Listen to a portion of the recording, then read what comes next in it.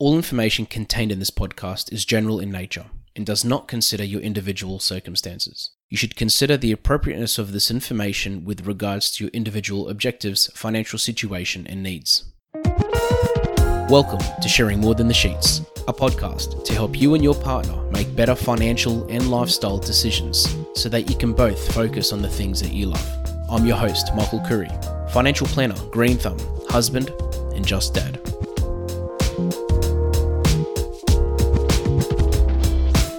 Today we're talking inflation.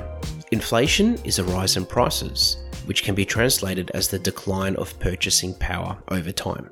So, the easiest way to explain it is that $50 at a restaurant 10 years ago got you a lot more than what it does today.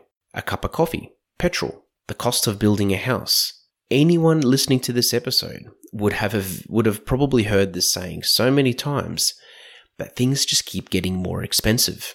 Today, I'm going to be talking about how to manage inflation and what you can do to make sure that you're not just planning for inflation, but also dealing with the changes as they happen over time.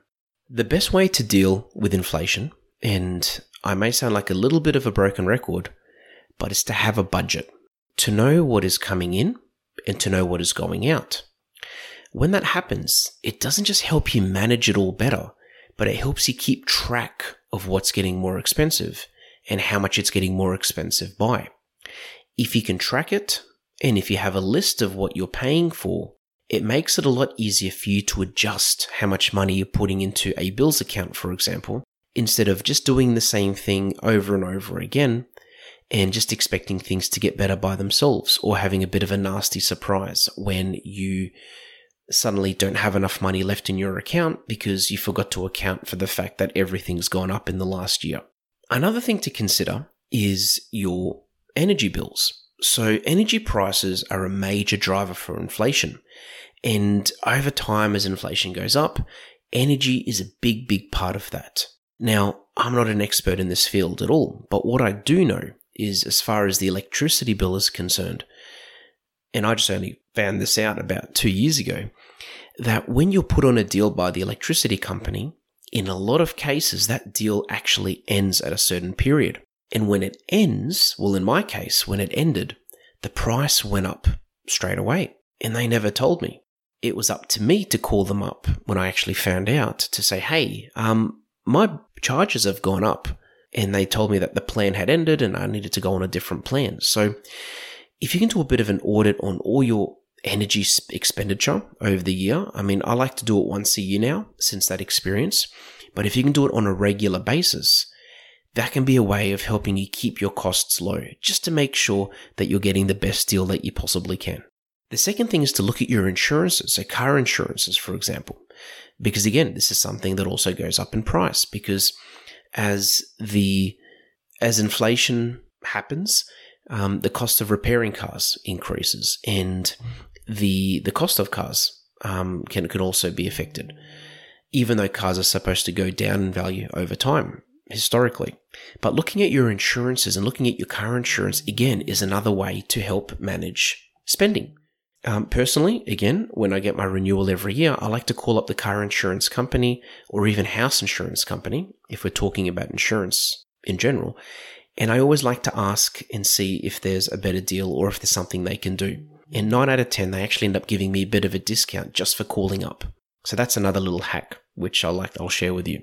Another big way to manage your spending is to look at unnecessary subscriptions and fees. So things that you're paying for. There are so many types of streaming services these days. I remember back in the days when the first one came out. I mean, the first one that I was aware of was, the main one was Netflix.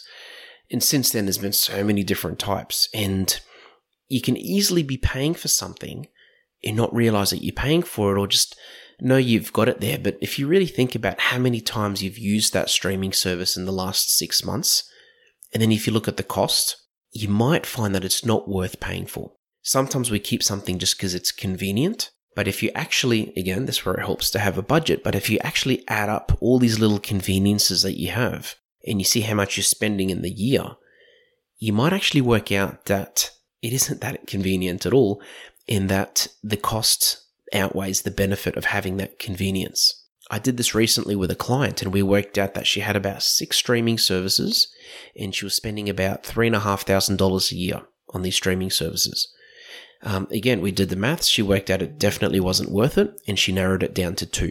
This one's always a big one, and whether inflation is an issue or not, but being smarter with your grocery shopping. So not looking for big brand names, doing online shopping for groceries helps because you just buy the things that you need. But just really being smarter in the way that you do these things can also make a really big difference. Going back to convenience, we love to spend money on things that are convenient.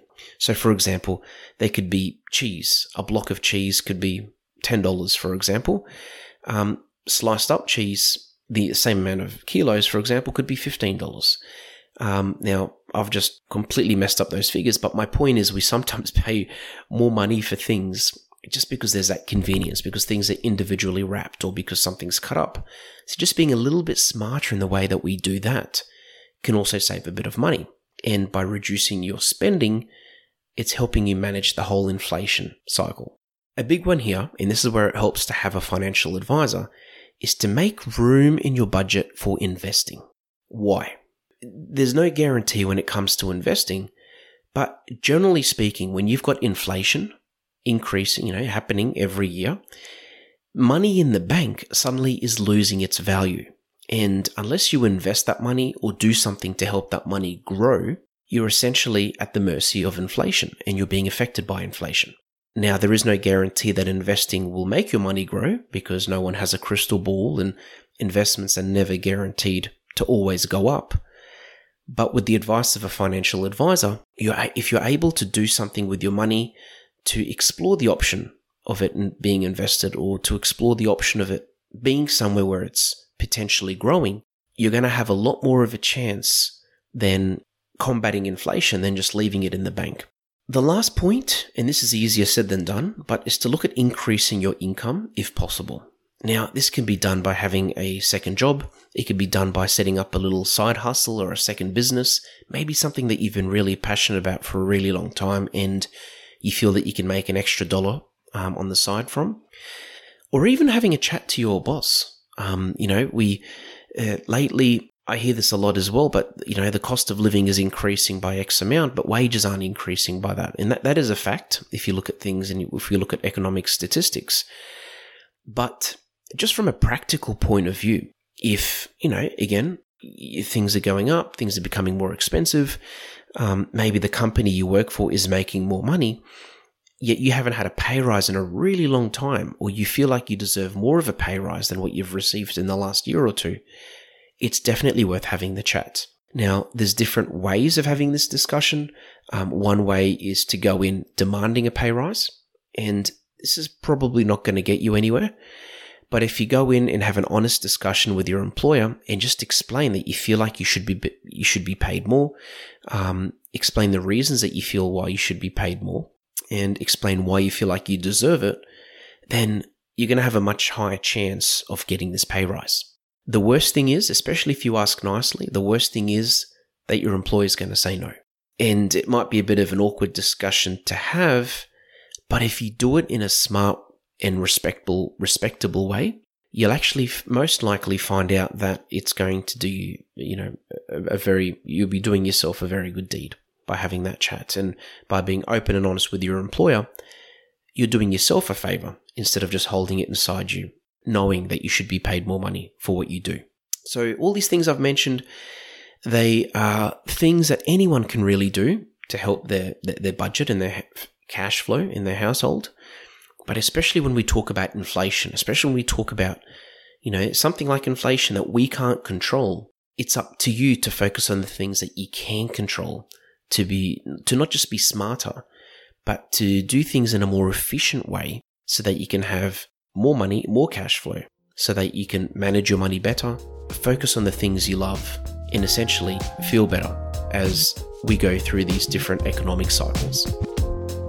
Thanks for joining us on Sharing More Than the Sheets. Please make sure you subscribe to be updated with future episode releases, and feel free to share this episode with any friends or family that you think it might benefit. Please visit us at sharingmorethanthesheets.com.au to submit questions or requests for future podcast topics. These podcasts have been brought to you by Better Financial Planning Australia. To book a 15-minute phone chat, visit betterfinancialplanning.com.au.